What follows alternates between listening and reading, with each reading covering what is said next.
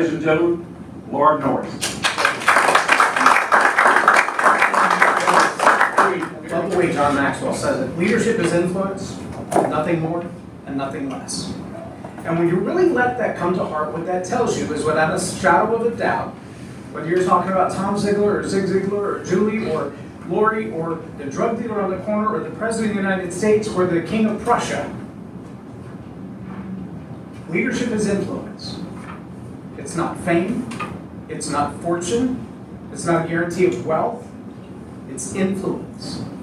And if you're doing leadership for the fame or the fortune or the income, you lose. If you're doing leadership because you intend to influence others for the benefit of others, you win every time, regardless. And here's one thing that I noticed about the Marvel comics when it comes to leadership. And four of the lessons that I want to teach you today are lessons that, sadly enough, at my age, ripe old age, and I'm going to share with you, I've heard these lessons taught dozens and dozens of times, but how many of you are like me that you hear a lesson, and then you hear it again, and then you hear it again, and then you live it, and you go, oh, that's what they meant by that. Am I the only one? So as you live through these experiences, I think you'll resonate with them. Marvel Comics has these, what do you call them? Some people call them Easter eggs. They're little foretelling ideas that when you hear the idea, you think, I'm probably going to hear that again somewhere. Or you see it, and then you realize, oh, they were foreshadowing that notion there. How many of you know who can pick up Thor's hammer? Thor and Captain America. And the ones. There's one other. Wonder Woman. No, there's three people who can pick up Thor's hammer. Hulk can't do it. Iron Man can't do it. None of the other superheroes could do it. Thor could do it. Why? He's Thor. Because he Thor had Thor's hammer. That's a good answer. What is it about Thor that makes Thor capable of picking up Thor's hammer? And was it always true? Jimmy guy. That's part of it. It was his character, wasn't it? It was his character. It was the moral fiber that had to be laid in him. His daddy wouldn't give him the power of that hammer until his character, his moral fiber, was up to the task. But see, Captain America became Captain America because of his moral fiber, because of his integrity, because of his character. And so when all of these other mighty men tried to pick that Thor's hammer up off the table, none of them had the power to do it without the power of character.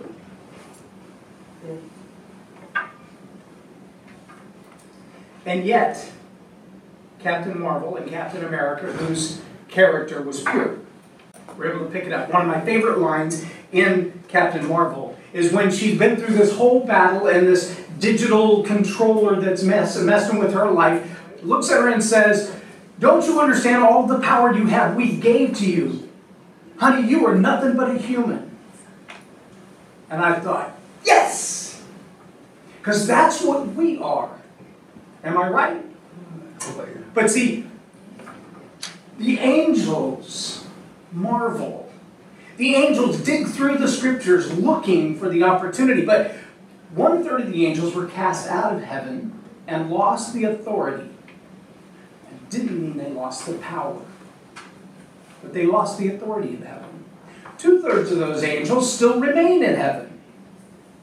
And they have both power and authority that's delegated or assigned to them. Here's what they don't have, and they never will have, that only you have. Redemption.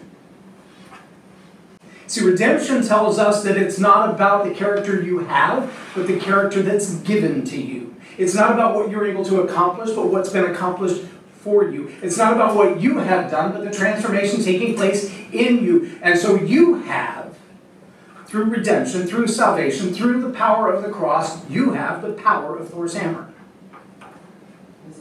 You've been empowered to do what angels can't do. Angels will never be born again. Angels may have their own spiritual power. They cannot be filled with the Spirit of God. It can't be done. It can't be done. You have. You can be. See, in Mark chapter 4, there's a question that's asked, Mark 4:10, that says, when he was alone, the 12 and the others around him asked about the parables. He told them, "The secret of the kingdom of God has been given to you." And then probably the biggest but in the universe. "But to those on the outside, everything is said in parables, so that they may be ever seeing but never perceiving, ever hearing but never understanding. Otherwise, they might turn and be forgiven." Now, without speculating who he's talking to, I want to go back to my original question. How many of you have heard something taught thousands of times, dozens of times, perhaps a couple of times, and thought, "I don't get it." And so you look through it and you're like, "I get it." And see, the parable is the expression of the story of life that we live through and the lesson we learn on the other side of it. The parable is that story that says this is a real life experience, not just a platitude that I'm teaching. It's not just a notion. It's not just an idea. So there are 4 things that I've learned in the course of my life existence that, honestly, as I look back on them now, I realize, can I move this? Is it okay to reposition it just a little bit? I realize that over time, I now can look back and go, I think I heard that first from, but I didn't realize when I heard it how important it was. So here's the very first one. First lesson of 4 leadership lessons that I learned, and that is you have to pedal on the downhill. I am not a cyclist unless it's powered. I love my motorcycle. I love going on long rides. Even the ones where my wife's like, "Too many bugs, not going on that ride in the dark, not going to happen." We can tool around the neighborhood, she's fine, but we get up to highway speed, she's terrified, so I just leave her at home and go for a long ride on my own. You don't pedal on one of those. But how many of you have been on a bicycle? Maybe it's been a couple of weeks or months or decades, but you've been on a bicycle. And as you're pedaling along on flat ground, you realize this is getting harder and harder and harder, and what you don't realize until you look behind you is that you've been on a gradual incline the whole time. Anybody? And then you get to that place where you realize suddenly it's getting easier and easier and easier. And so you coast and you just stick your feet out and you freewheel for a while and you enjoy that ride for a while, and then suddenly you start losing your ability to freewheel. And you got to dig back in and you got to lean in and you really got to grind on that pedal, right? How many of you, though, realize that what we're really talking about on pedaling in the downhill is realizing that when life seems really easy, leaders don't coast. We don't get to the end of the year and say the sales cycle's nearly over, it's almost Christmas time, we should back off a little bit and just plan for vacation. We don't do that, do we? I mean, you're in the headquarters of one of the leading sales organizations on the planet.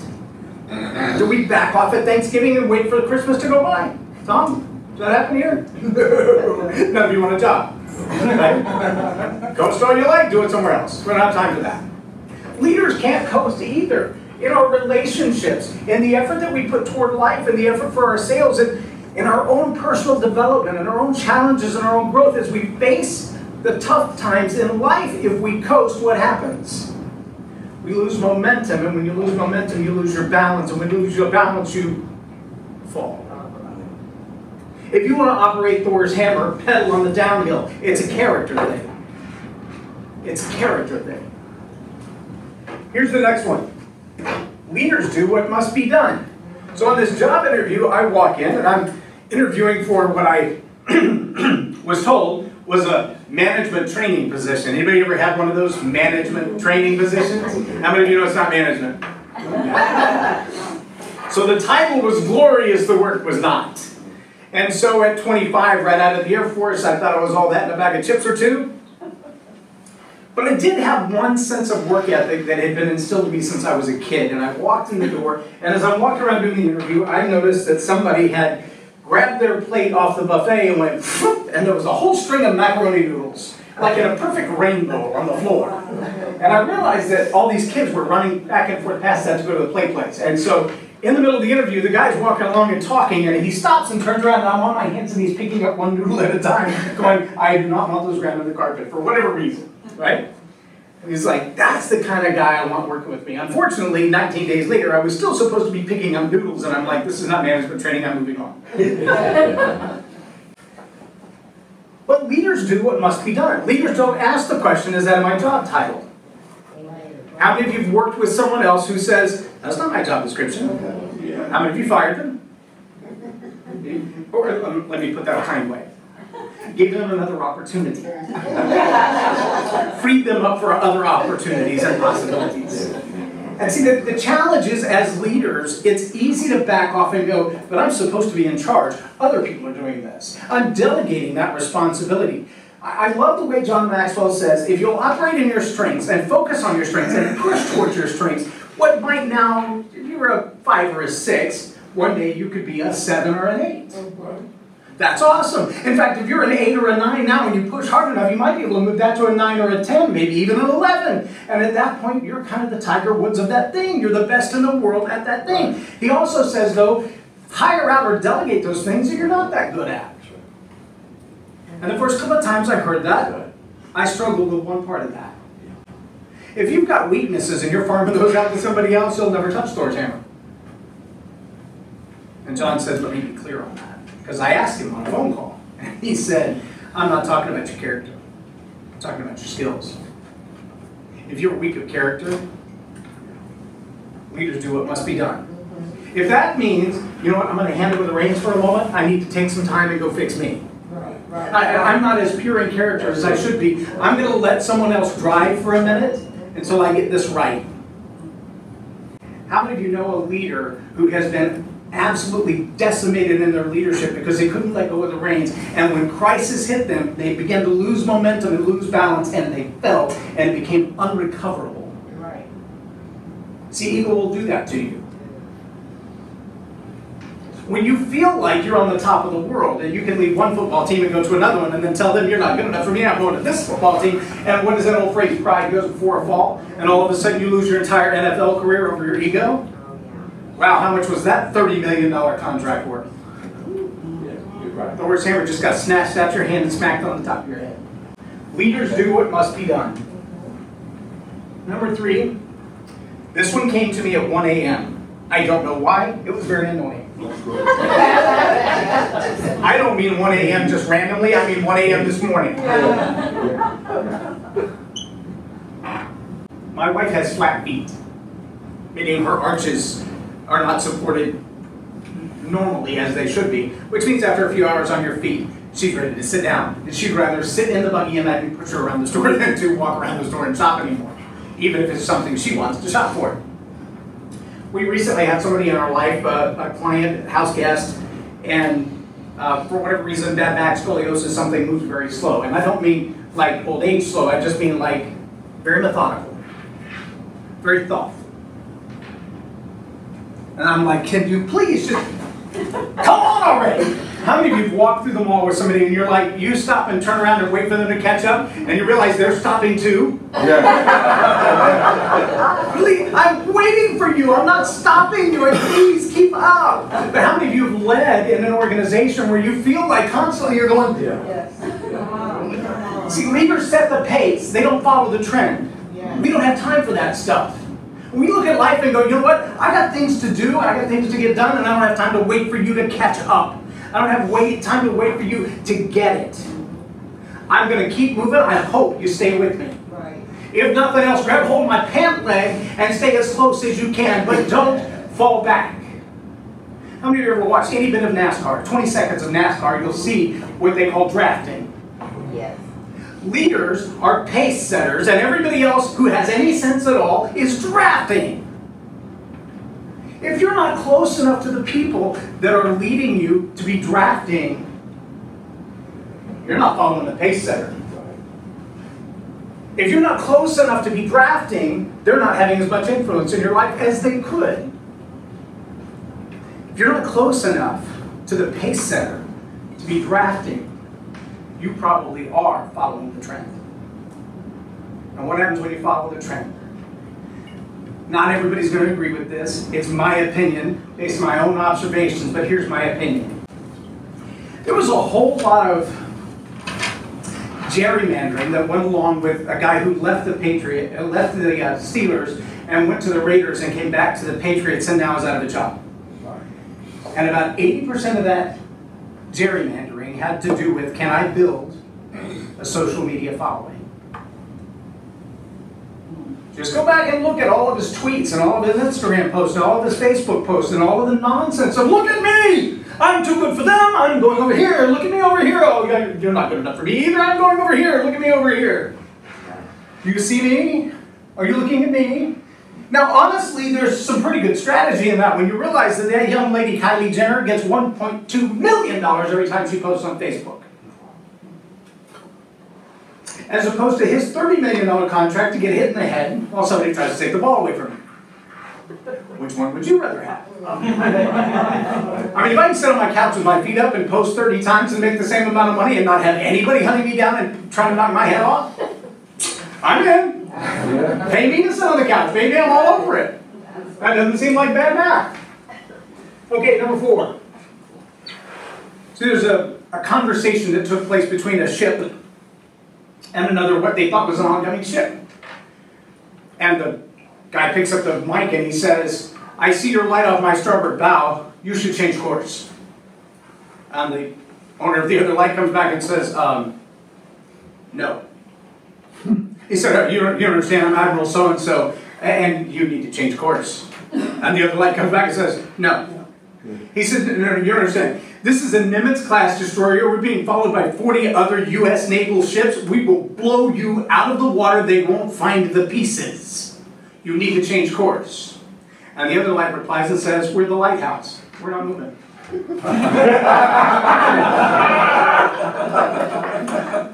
Now here's the reality when you're the leader. If you have firm enough foundation that you can stand your ground. As the leader, if you can stand your ground, when everybody else is changing course, when everybody else is telling you you're on the wrong course, you need to change course, when you are standing your ground, here's what I know for a fact. When the storm comes and that ship gets tossed out to sea, and they're standing around going, what just happened? I haven't moved. I'm right here. I'm in the same place I was when you were running aground. I'm on the same place now when you're out to sea. How many of you ever raised teenagers? How heartbreaking is it when you see a parent chase after their teenager to try to bring them back on course? And life goes all awry and they go way out to sea. I mean, way out in the deep end. They're like buoys. I know there are buoys out here somewhere. You're like, no, not out there. There's not. The sharks are leaving. You're in deep, dark, cold, rough water. Yeah. But the lighthouse is in the same place it was before. So I don't care how far out to sea you've gone, find the lighthouse on the horizon and turn your tail around and make it back here. Leaders who allow their organization, whether you're talking about the size of their family, the size of a ministry, or the size of a corporate entity, leaders who will not stand their ground on their moral values lose the authority of Thor's hammer. They lose the ability to have that moral character that says, this is my ground. Chick-fil-A? Home Depot? This is my ground. Go out to sea all you want. Go have your own little storm all you want. Get caught up in the hurricane and blown out of the harbor all you want to. This is my ground. Now again, all of these lessons I've heard taught all of my life. Keep your momentum so you don't lose your balance and lose your place. Do what must be done. Forget about whose job title it is. Forget about the job description. Forget about whether or not you, quote, get paid to do that. Just get done what must be done. I shoot my own videos. I actually carry around a backpack that has enough stuff to do an interview with 4 people. With a multi-camera shoot and multi-editing, and I almost never go anywhere without that backpack. Maybe if I'm on the motorcycle, I'll leave it behind. Because I get these random opportunities. I had one last week with a multi-millionaire. She was a millionaire before she was 40 years old. And I was sitting in a 3-day class, signed up for an extremely expensive coaching program. I have no idea how I'm going to pay for it. God's going to have to do that. And I told people, and I told her, and I've said it right here on Facebook Live, and I said it in front of her face while we were on the camera because she granted me an interview. I said, we only agree about 60% on what you teach. 40% of it, I'm a lighthouse. I'm staying right here. She said, I would love for you to come to our offices in Reno and do a full 1-hour interview with me. because I love the questions you ask, and I love the way you think, and I love the way you interview. In fact, I want you to interview everybody on my team. See, that's not going to make me any money, but here's what it is. Leadership is influence. Nothing more and nothing less.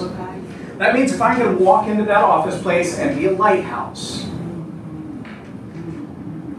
in that spot, I have the authority of Thor's hammer. Right. That's influence. That's what I'm here for. It's not about income as much as it's about impact and influence. And as long as I can get close enough to be able to whisper, I can change your life. Because I have the words to give life. And the reality is, here's the way he said it, the secret of the kingdom of God has been given to you, but to those on the outside, everything is said in parables, so that they may be ever seeing, never perceiving, ever hearing, never understanding, otherwise they might turn and be forgiven. Why did Jonah not want to go to Nineveh?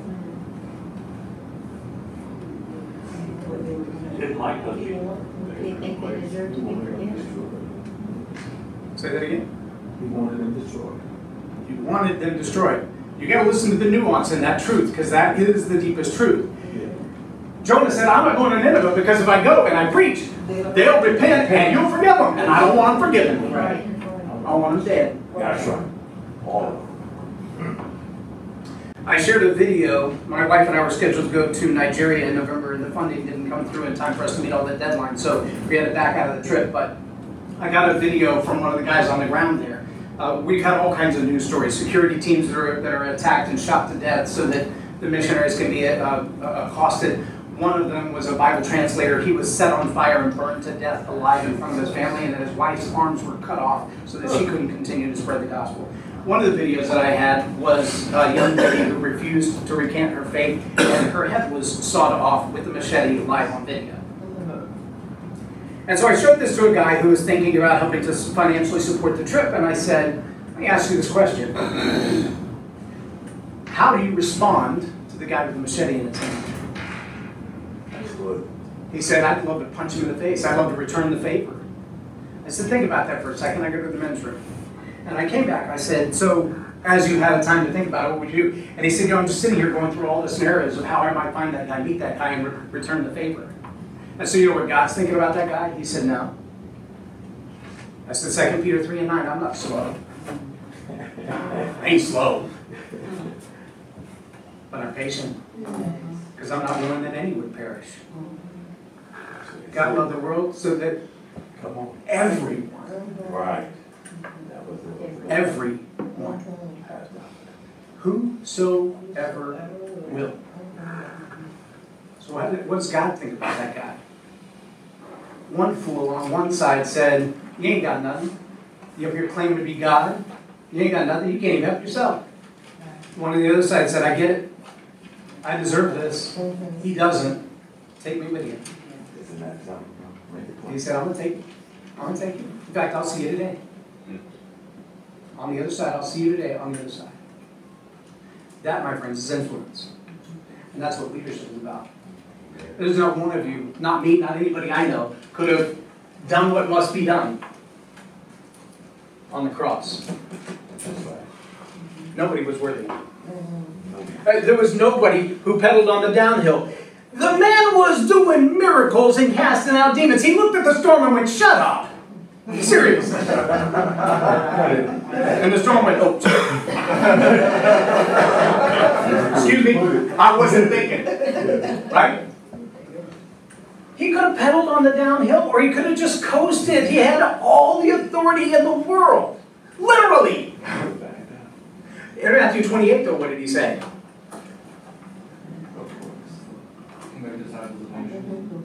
He said, I have been given all authority in heaven and on earth. And then he said, and I'm giving it now to you. That's right. You pedal on the downhill. You do what must be done. You be the lighthouse and stand your ground without any question. That's your job. You're the only one with Thor's hammer. And set the pace. Our little church opened a new campus yesterday, first service. The ballroom that we rented holds 790. We brought in 50 chairs extra and still had people standing in the hallway on opening service. Because here's what I know. When I first started attending that church, I went to the new class for the new members to the church, just to see if you want to be a member or not. And there were 300 people in there, and I went, "We all do this once a year or what?" He said, "No, we do it every month." I'm like, "Every month or like every other month?" He said, "No, every month." I said, "How often is it? 300 people?" He goes, "Every month." I'm like, "Why?" And he's like, "I don't know." So I asked God. And God said, "Let me ask you this. Mother's Day comes. Where's the line? McDonald's or Olive Garden?" That's good. I said, "Ain't no line at McDonald's on Mother's Day. Mom won't want to eat that stuff." He said, "There's a line where they're getting fed and the food is good."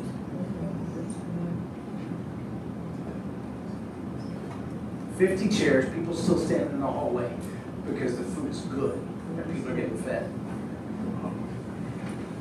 People are starving right now for leadership Yes, that sir. won't coast, lose balance, and fall over. How many of you know a leader who fell in the last year?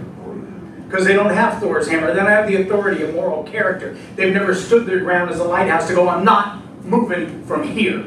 That's good. How many leaders do you know who haven't been willing to do what must be done? How many leaders do you know who are unwilling to set the pace? They want to follow the trends. They want to go where everybody else is going because this is the popular movement of the day. How many of you know leaders right now who are walking out of the platform, walking away from the pulpit, laying down the Bible, going, "I'm not sure I ever really believe that." But they've already got $2 or $3 million in the bank Isn't that something? from the albums they sold and the churches they launched and the people they preached to and evangelized and fleeced. Not one word will return void. Not one. And everyone carries the authority of Thor's hammer. But you don't have a right to play with it. Unless you put these 4 things in practice and understand the only right you have is because he did what you couldn't do. Otherwise you got nothing. You got nothing to bring to the table. You got no authority to operate in. But if you accept what he did that you can't do, all authority on heaven and earth is yours. It's all yours. There's a promise. My pastor brought this out yesterday. When I heard this, I kind of shuddered a little bit. My wife and I have been talking about it. I asked her opinion on it. And I saw something in it she didn't see. And he didn't really preach on it. He just kind of passed by. You ever have those nuggets? Somebody's like walk by and they're like, you're like, hang on a minute. Just give me that. Let's talk about this for a minute. That's what this was. So in the same passage, Mark chapter 4, down in verse 35, he says, that day when evening came, he said to his disciples, let's go to the other side. Leave the crowd behind. They got in the boat just as he was. Pastor brought that up. That was good. If you haven't seen it, you can go watch the Gateway service, Pastor Robert, from yesterday. Pretty powerful stuff. So there were the boats. Furious squall came up. People stormed said, shut up. You ever have elementary age kids? You can scream at them all you want to. They just scream louder. You look at them and go, that's it. You're like, right? That's I don't know if you know this or not. Every time Jesus encountered a demon, he said, shut up. Get out. That's right. You got time for this nonsense, right? Lord. That's what he said to the storm, too. Same words, in fact, if you look them up. The one that baffles me is in 35. Because my pastor said this, kind of in that little tossing a nugget on the ground. He said, 2 words you always got to remember, the first word and the fresh word. First word and the fresh word. And in this verse 35, he gives them the first word. He says, we're going to go to the inside. And I thought, yeah, so. He said, no, you understand. If I come to you and say, hey, let's have lunch. Let me take you to lunch. Are those a little different? Yes. Let's have lunch. That might be on you. It might be Dutch. Might be I'm expecting you to buy it. But let me take you to lunch is a whole different thing. Would you agree? Jesus said, let's go to the other side. Do you think there was ever a question in Jesus' mind whether or not they were going to actually reach the other side? Isn't that simple? See, he casual statement. We're going to go to the other side. And the storm is going to do what I tell it to. And the waves, they're going to shut up. And whatever else comes up between here and there, I'm telling you, we are going to the other side. This is not a question. There's no debate. Right. We are going to the other side. Let's go to the other side. I got this. Whatever comes up, I got this. That was the first word. And the first word, he said, be still. I got this. Let me just remind you, when you're on that downhill and you're coasting, here's an absolute guarantee. Life is not all downhill. There's an uphill coming. Yeah, that's right. And what if you think is easy right now about face conflict? Whereas Les Brown says you're either in trouble, you're coming out of trouble, or you're headed into trouble. The chances are probably all three at the same time. Leaders do what must be done. Whatever task is in front of you, get busy doing it. He may have already told you we're going to the other side, but that doesn't stop the storm from coming until he tells the storm to stop. So you better be ready to hold on, batten down the hatches, and wait through until God says, shh. Because it's coming. Set the pace. If there's something in your life that you know for a fact, God says, let's go to the other side, and you're sitting there with your heels up waiting for somebody else to come alongside you and push. That's not what you were put here for. I gave you the power. I gave you the authority. I gave you the first word. I told you, go. Why are you waiting? Why? If I told you to wait, why are you moving? That's good. Last story, I stopped at a red light about 2 o'clock in the morning coming back from a kids event. It was at the corner of Denton Tap and 121. I don't know if you've ever been in that intersection, but if you're headed south on Denton Tap, 121 crosses at more than a 45-degree angle, and it is a blind spot for about a quarter of a mile. We sat there at that light in our green Suburban, and the light turned green, and I'm the guy, most of the time, I'm trying to race whoever beside me, I don't care what it is. The light turned green, and someone said, don't go. Come on. I've had that, yeah. And while I'm sitting there, an ambulance came through, lights and sirens blaring. He was out of my view. Right. And he came through that intersection. There's not much going to hit a full-size Suburban and knock it over, but an ambulance at 70 miles an hour will. I was 15 years old on Forest Lane and Webb Chapel, cruising on my motorcycle. I pulled up at that red light. Little 65 Mustang convertible pulls up beside me, revs his engine. I looked over at him, I'm like, I got two wheels, you got way too much weight. You ain't got a chance. Light turned green, I floored it and I dumped it and I was in third gear. I nearly fell over. Boom, and he took off. And a Ford F-150 ran the light, hit him broadside, spun around 7 times. If I'd been beside him, I wouldn't be here. Something told me, if I gotta be the angel in front of that donkey, you need to wait, go. You gotta be close enough to hear.